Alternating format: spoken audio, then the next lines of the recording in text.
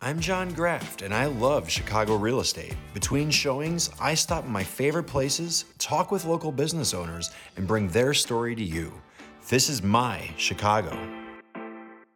So how did two Lebanese brothers start a Cuban place? So my brother's an actor, and what he did was he wanted to find a way to get back into acting. So he worked at restaurants waiting tables, and he'd always hang out in the kitchen. And he would ask the chefs, "What are you doing?" You know, they're like, "Hey, I'm mixing this with this. Here, try it."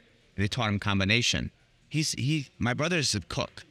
He's the menu. He developed the whole menu. Okay. But he's not a chef. So, but he knew combinations. He knew if he put this and this together, that it should be okay.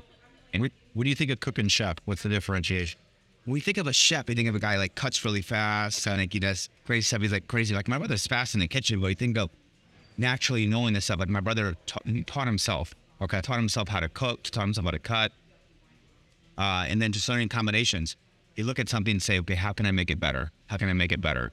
So yeah, he managed a pool hall, and there was a little restaurant there. He did like bar food, stuff like that, and he started experimenting.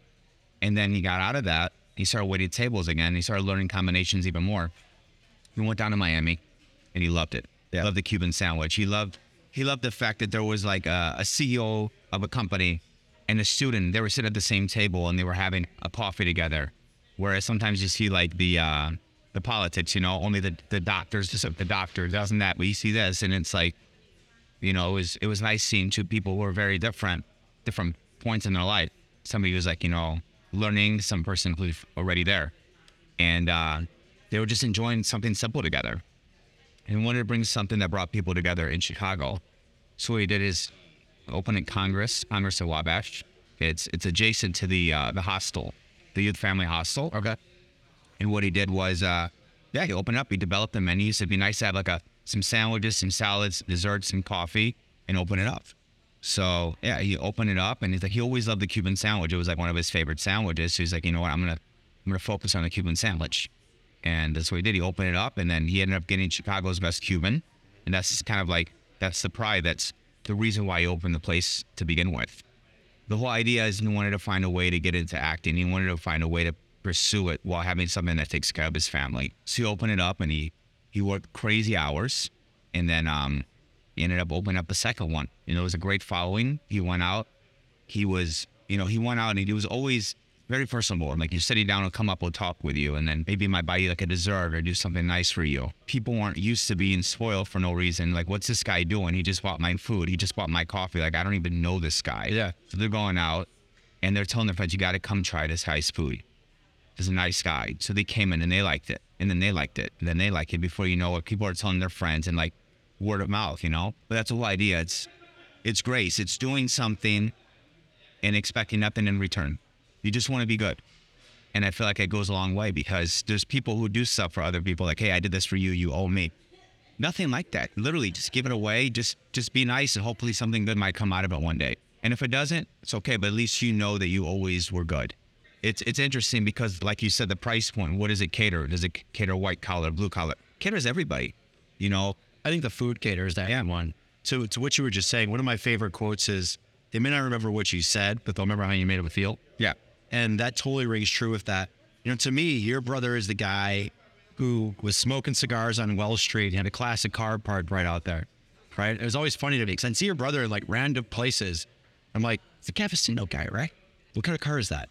That's a 64 Buick Skylark. Okay. And it's like a bluish green. Yeah, it's sky blue. Yeah, sky blue. Yeah. It's like My Cousin Vinny. It's a car that they drove in at. Is it? Yeah, but it's like a sky blue version. So exactly like the same thing. So he moves up to Calabasas. Did he do that to get closer to acting? So he did it out there because his kids always wanted to live in California. And like the schools, his kids were in private downtown. And he just wanted to move out there. He's saving money on schooling. Nice weather year round. He always wanted to be bicoastal. That was always his dream. And obviously there's more opportunities for acting in California. He did get some gigs out here, but there's definitely a lot more opportunity for acting. But he's getting himself back into it, and that's the whole idea, is doing multiple things that you love to do in life. Totally. And it's like, you're never too young or too old to start doing whatever you love. I think very few people find those opportunities. They want to do different things. They have a passion that they don't follow, or they follow their passion. It doesn't bring them where they want to be. Exactly. And he's smart to take care of his money up front, have that working for him, and then pursue his dreams as well. And if you do that right, I think you can put the money in front, but then it'll take a side seat. But the side seat isn't about, it's about your focus, but you have it running. It's a machine then, right? You put the right people in place, you can get it running. He has you to help, right? And you guys are partners. And then he's there to pursue his dreams. And that's it. You know, it's like, you got to know, getting into it, that when you have your own business, you work every day. Every day is Friday, but also every day is Monday. Yeah. That's a great way of looking at it. Yeah. But it's yours. It's brick by brick. It's hard work. It's not easy. There's always stuff to do. There's always things to fix. There's always, you deal sometimes with staffing. Staffing was a big problem throughout COVID as well, because nobody wanted to work. So we were working like every day, all day long. But it's like, we don't complain about it because it's something that we built, and the customers would come in, they would see that we'd be short staffed, and they would understand, because it was hard. We'd interview, people would say, can't wait to work, I need the money. Then they wouldn't show up the next day. I'm like, oh my gosh, like, you're being pulled. But the issue is we have 4 locations. Like, how are you going to do it? We got 2 of us. How are we going to be at 4 places? So we had to juggle stuff. We had to do something. It was very interesting. It really opens your eyes, especially through COVID, just how things can be, and it's like, you're appreciative, like, you're good staff, good people. That's old. It's hard because, and it's, in the line of business, sometimes you have like a lot of turnover when it comes into hospitality. But knock on wood, we've had people who have been with us since day one. That's great. Because we're good to them. We're not better than them. And I always tell people when I interview them, I'm like, I want you to know that I'm not better than you. I put my hands on the same way that you do. I'm never gonna be like, sit down, hey, you do this, you do this, you do this. I'm here to help. Because you look at it as a leader, not just as a boss. And I feel like it works. It speaks heavy. In every business, I think it's important to be the leader and not necessarily the boss. They're 2 different things. The boss is kind of the guy everyone looks at, no one likes, and they're wondering why he's making those things, and like, he's not showing up, he's not leading in the way. And it's hard to get people to follow if you're not leading. Being the boss is 2 different things. Absolutely. You guys opened up this location during the pandemic. What was that like? So we opened this up prior to the pandemic. Prior? Okay. Yeah, and it was interesting because... How far before? In 2018. You guys have been here that long? I totally thought that was sooner. Okay, interesting. Yeah. And so what is it like? Actually, January of 2019. January of 2019. Yeah. Okay, so like a year before. Yeah, January 2019. So it was interesting. It wasn't bad. Like you said, it's an apartment building. People are trying to get to know us, learning about the booth. It was good. It was slow progression, but then that happened, and then COVID hit. And then that's when I get back into it, like the platforms, like the DoorDash, the Uber, Postmates, all that stuff. If you have that as a business, flip it, screw. Yeah. Because everyone has their go-to. I'm a Grubhub person. I'm a DoorDash person. You have to be on every... You have to, because they all compete with one another. Yes. But it was interesting because everyone was working from home rather than people going downtown to work and ordering our food there. Now they're in the neighborhoods. Now they'll order the same food. Like, hey, there's a Cafecito there. I didn't know that one that was here. So people are learning about everything. I'm local realtor John Graft. Check out our YouTube channel, Graft Real Estate, for the largest collection of curated properties here in Chicago. Whenever you're ready to buy or sell, drop a line, let's talk. Thank you for watching, and I hope you enjoy this interview. It's 1:00 on a Thursday. There's a good amount of people in here right now. People hanging out at the bars, people eating lunch and stuff. What are your ebbs and flows in terms of time frames?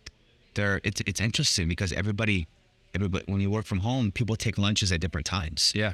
So it's interesting. Sometimes it might be full at a certain time and then dead at another time. It's unpredictable. But for sure, like on the weekends, brunch is always busy. But when everybody has a different schedule, they're working from home, people take lunches at different times. I know a lot of people wouldn't think of this as a breakfast place. I didn't know about it when I came up. Do you guys offer breakfast every day? Breakfast every day, every single day? I do brunch daily. Okay. From 8 to 11, and then on the weekends from 8 to 2. 8 to 2. But what do you do that's different? What's a Cuban breakfast like? We have cafe con leche pancakes. We have like tres leches pancakes. We do different assortments of different salad pancakes. Those ones are very popular. We do different breakfast plates. We do breakfast omelets. We do like our omelets with our lechon with our roasted pork in it, which is really good. We do like pan de Habana, which is like our take on an avocado toast. We do balsamic glaze, fried egg. We do fresh mango. We do avocado. It's very, very good as well. Sounds real. And everything is fresh. Everything is fresh and it's made to order. We have like 100 items on our menu, believe it or not. With a brunch, yeah, it's interesting. It's a lot of different combinations of things that you can do. But there's something for everyone. We have something for vegans. We have something, vegan, vegetarian, gluten-free. We have every option. And that was our biggest thing throughout the pandemic, having something that caters to everybody. We make it so you can have good flavor and good selection with anything that you want to eat. I'm going out to, you know what Kokoro is? Kokoro, it's on Wells. It's like 600 Wells. I'm going with another couple tonight. And the husband, I was like, where do you want to go? He was like, sushi. It's like, great. This place has sushi. It has hot pot. It's like Chinese, Japanese, Korean, all in one spot. Okay, really solid. But then I just learned his wife's vegan. I'm like, what are we gonna, like, Asians aren't real big on the vegan food. There's things clearly, there's a lot on the menu. How do you come up with those different items? Are you thinking about that with emphasis and making sure that you have offerings for everyone? Absolutely. Then it just gets to like, okay, combinations, what are we gonna do? Like you have the Beyond Meat, you have the Beyond Sausage, they have the Just Egg. What's a Just Egg? Just Egg is just a vegan egg. Vegan egg. What's it made of? I think it's going to be garbanzo, tapioca. There's just different beans and how they do it, but it's Tapioca probably thickens it. Yeah, it's interesting how far things have come once come to everything. But also we have our rice and beans are vegan, our black bean soup's vegan. We have our Hardin sandwiches, our eggplant sandwich. If you remove the cheese, it's vegan. It's got a jalapeno hummus, it's got arugula, roasted red peppers, roasted eggplant. It's very good as well. But yeah, breakfast-wise, they do a lot of cool stuff. It's a totally different market because a lot of people are going the plant-based route. Yeah. When you're thinking of these locations, how do you decide?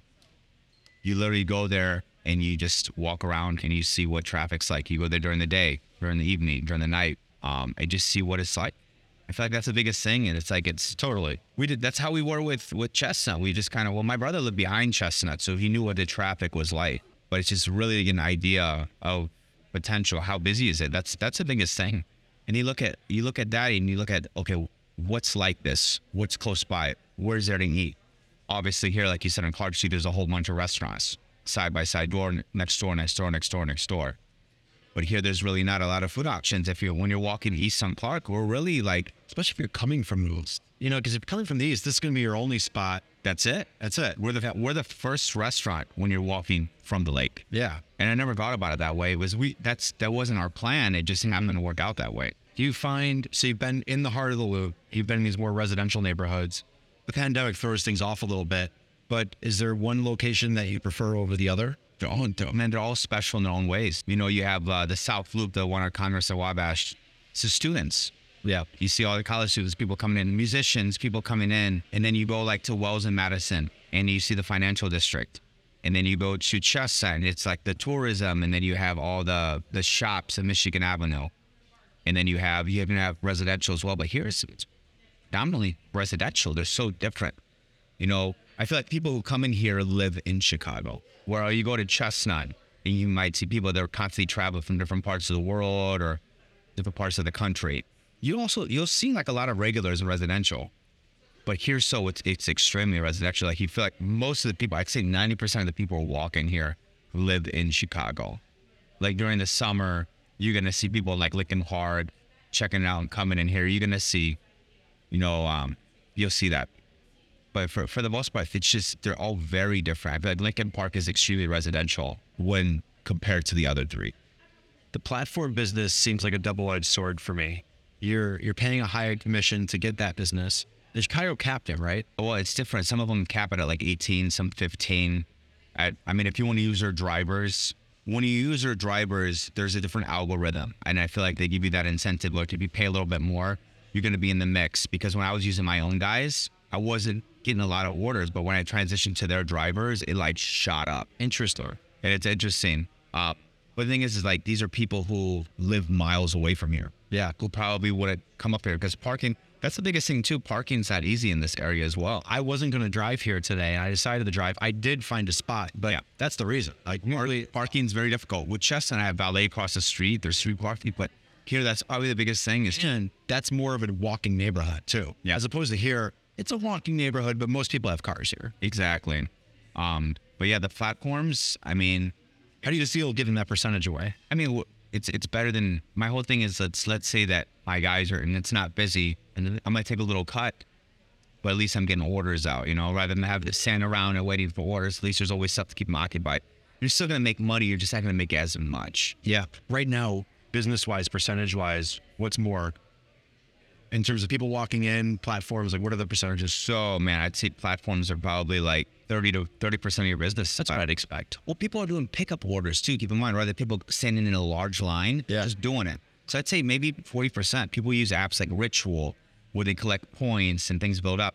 Because people want to say, if I can skip the line, they're gonna place their order in advance. They're gonna come in, especially if they're on a time crunch. They're gonna just come in and skip the line. For the most part, they started doing some delivery, but it's all pickup. Okay. It's throughout all of downtown, all of Chicago's having it. It's really done good because how it works is if you come into a restaurant and you sign up for Ritual through the restaurant, you order, they don't charge us a fee. Okay.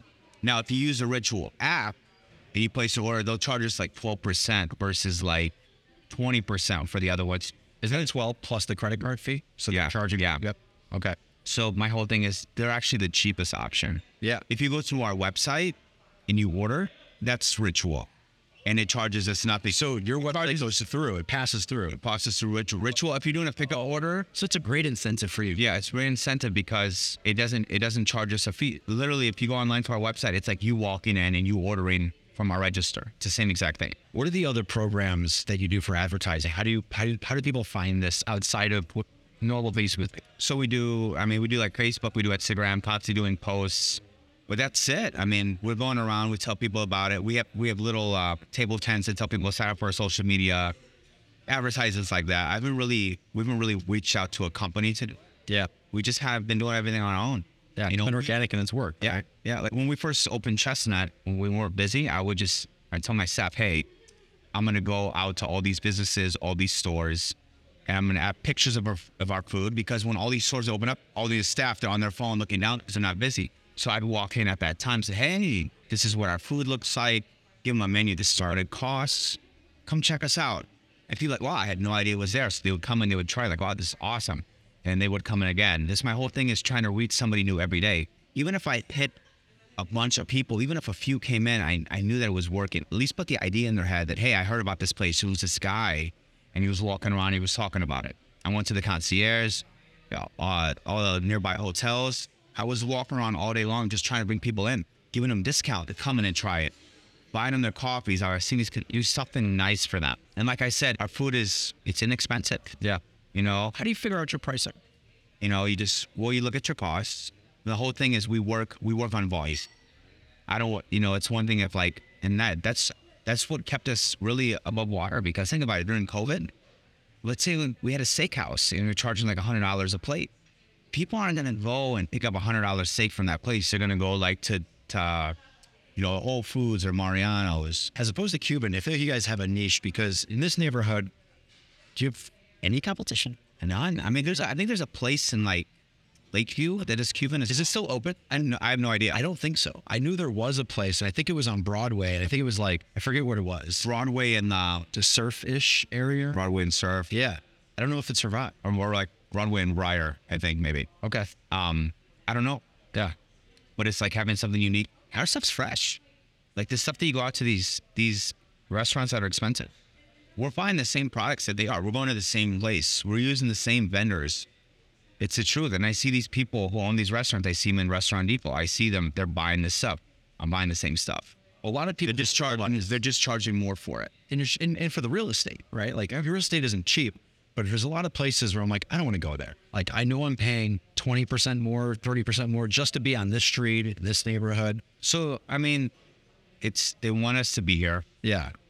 And it's not cheap. Yeah. But it's a good opportunity. And there's a thing too, like there's a lot of people who live in this building, and there's people who just don't want to eat in their building. Like they're like, hey, I live in this building, because they feel like they're not away from it. Yeah, they're not get out. They want to get out. Like, but at least it's here. If they want a coffee, if they want a breakfast sandwich, if they want a plate, a salad, they have that option too. you know. Yeah, but it's interesting. Doing this for the first time, everyone thinks of a restaurant, they think of like failing, because you see so many fail, and people talk about the business most likely to fail. It's often restaurant. Your phone rings so often, and it's great. Were you worried? Were you thinking about that going in? I mean, it's always, listen, there's always a hypothetical. What if this doesn't work? This doesn't work. You got to just figure it out. You know, and in life, there's nothing that can get thrown at you that you can't handle. You got to figure out how to handle it. There's a solution to everything. There's just a way around it. Okay, if this didn't work, what can we do now? How can we do it different? I feel like quitting's not an option. Mm-hmm. When stuff is difficult, you're going to have good times and you're going to have bad times in anything that you do. But it's just being consistent with it. Okay, if something doesn't work, what can we do? Can I go out? Can I market it? Can I meet somebody? Can you do something different? That's the whole thing. If something's not working out, you got to change it and figure out a different approach. Every business has certain months where things are slow, like January, February, you know, it's right after the holidays, this and that. What do? You got to just pay attention to your costs. You got to pay attention to your payroll. And usually the time passes, things go by. So you had the original locations because they were in the loop. Was that kind of the thought process? Yeah. So my brother, when he started Congress, 2008, it's like, you know, he wants to venture out and get like a smaller location on Wall Street.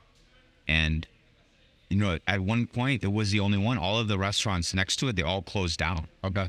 Then we have this theory where if you put something next to an Arby's, it'll do well. Because no one's going to Arby's, but they're going, no, it's just kind of funny. It's like free advertisement. When you see like something open across the street, okay, we see like something, hey, it's opening a Starbucks across the street or McDonald's across the street. Perfect. They're going to see us across the street when they order the food. Maybe they wonder, what is this place? I think it's always good to be next to an anchor store or a place that is doing well, it's prospering, because then you have an option. Yeah. Right? They went to that place. Well, maybe there's 2 people, maybe there's 3. Maybe they want to go here instead. Yeah. How was the chestnut location decided? It was a place called Meat Corner, and my brother would walk past it and wouldn't be too busy. It was a different concept. That one actually wasn't for sale. He walked in and he asked if it was for sale. And we ended up buying it out, and we ended up doing demolition and restructuring, redesigning everything. Do you get bank financing to open these up? No. So you guys bring it all, bootstrap it up? Yeah, I mean, we use other businesses to finance it. Okay. The other locations or other? Yeah, we did capital contributions. Yeah. So we did that. Yeah, we put our money together. We didn't have to go through banks. If we needed to, we could. Okay. But we chose not to go that route if we had the funds, because most of the thing with those locations is they were already restaurants. So if we wanted little things to do here and there, we had the money to do it. We could use from the other restaurants. Was a lot of the infrastructure already in place? Yeah. So what's that like going into someone else's space and you're like Wells, for example? Yeah. It was he built the whole thing out, built the restaurant out, the black iron, everything. So none of that stuff was there. So he did complete demolition, then did the electric, the plumbing, he did everything in there. Where a place like there's already a kitchen here when we got here. Most of the stuff was already here.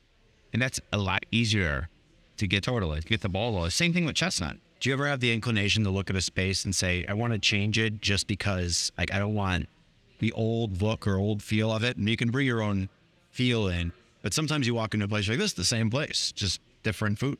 Yeah, it's interesting to get that idea. You know, our whole thing is to have something that's like a freestanding structure. We can just buy the building, because you have a lot more things that you can do that you don't need permission for. Maybe you can't do certain stuff because people live above you, and like you can't be too loud or this and that, or maybe there's stuff that you want to try out and do. We looked at stuff too to see if it can be kind of cool to go to this place, make it our own, if we ever have the opportunity. Are there any neighborhoods in Chicago that you're eyeing right now? Before I had Chestnut, I was looking at Westview. I know there's like a lot going on. Yeah. But I mean, I like the choices that we've made. Yeah. For where we've opened. It's like, you know, my brother, when we opened in Calabasas, originally he wanted to do a food truck, but it's just better to have a freestanding store. It really is, just because sometimes they have so many rules and regulations. You can put a food truck here from so many hours and this and that, and you spend the money in the gas and then this, and then it's like, it's constantly driving. Well, and that's a tight situation too. Yeah. The guys that do food trucks, like, this is cool to experiment, I imagine, but to actually do it every single day and continue to do it seems taxing. It's exhausting when you think about it. I mean, it's different if you post up in the same place every day. Yeah. But it's nice to have something where you don't have to worry about driving. Then you have staff. Let's say you have staff drive it, and something happened, God forbid, you know, You also can't park those. You can only park those in certain places. What's it like to get a liquor license in Chicago? It's a process. Yeah. Yeah. A lot of places they don't allow you to have it just because in like zoning. Then they have to send out letters to people who live in the area saying, are you against it? Some people, they don't want liquor licenses in areas because they associate it with, okay, there's going to be like fighting, there's going to be like a lot of noise, this and that, it could be problems. But people were for it. How long did that process take? Took maybe like 8 months. Let's see that. That doesn't seem bad. Do you just file paperwork? Do you have to hire an attorney? What? Yeah, everything. Hire attorney, paperwork, and you apply for it prior to opening too, just to get the ball rolling. Once you get the license and get everything, you get it going right away. Are there X amount of licenses that they're able to hand out? Is there a cap number? That I don't know. Okay. Yeah. Do you guys serve liquor and beer and wine? So liquor, beer, wine, cocktails, we do happy hour. If someone wanted to come here, what do you recommend they order? Cubano, yeah. Or ham, pickle, Swiss cheese, and mustard.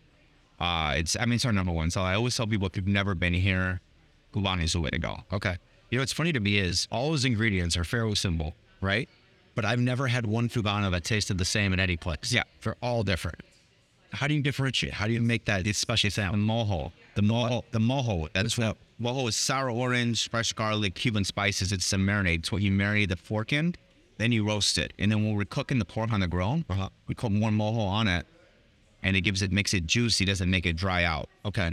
And everyone has their own recipe for it. That's why it's different everywhere. That's why it's different everywhere. Nobody has the same recipe for it. It's everyone's take on it. It's traditional, but people have their own take. What do they add in there? What do they do? And that's what separates it. Nice. Michael, thanks for doing this. Yeah. It was lots of fun. I'm so glad to do this in this formal setting. You and I have seen each other for years. Yeah. I never got to do anything like this. Yeah, man. It's nice. Thanks for thinking of us, and I appreciate everything. Yeah, absolutely. Thank you, man. Thanks.